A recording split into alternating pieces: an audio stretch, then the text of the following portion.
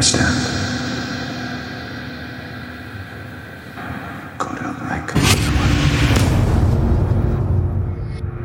Today on Passionate Theology Moments, we are going to be reading from Chapter 4 of Calvin's Institutes, Section 1, concerning the knowledge of God, stifled or corrupted, whether ignorantly or maliciously.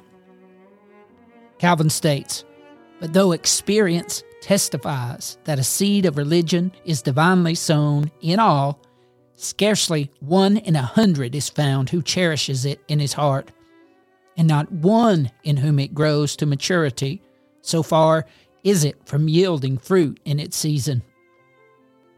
Moreover, while some lose themselves in superstitious observances, and others of set purpose wickedly revolt from God, the result is that, in reward to the true knowledge of Him, all are so degenerate that in no part of the world can genuine godliness be found."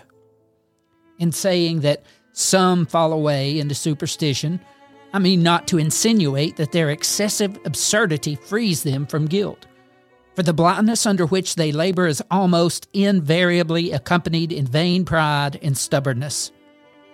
Mingled vanity and pride appear in this, that when miserable men do seek after God, instead of ascending higher than themselves as they ought to do, they measure Him by their own carnal stupidity, and neglecting solid inquiry, they fly off to indulge their curiosity in vain speculation.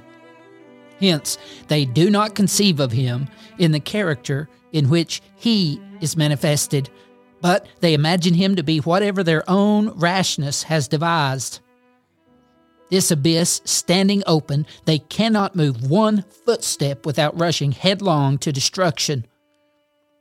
With such an idea of God, nothing which they may attempt to offer in the way of worship or obedience can have any value in His sight, because it is not Him they worship, but instead of Him, they worship the dream and figment of their own heart. This corrupt procedure is admirably described by the Apostle Paul when he states, "They thought themselves to be wise, but they became fools." Romans 1:22. He had previously said that they became vain in their imaginations, but lest anyone should suppose them blameless, he afterwards adds that they were deservedly blinded, because, not contented with sober iniquity, because, arrogating to themselves more than they have any title to do, they of their own accord court darkness. No, they bewitch themselves with perverse, empty show.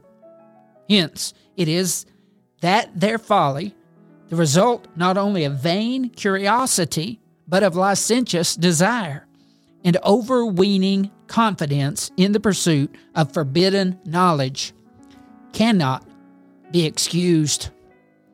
Thanks again for joining us for this Passionate Theology Moment. Here I stand.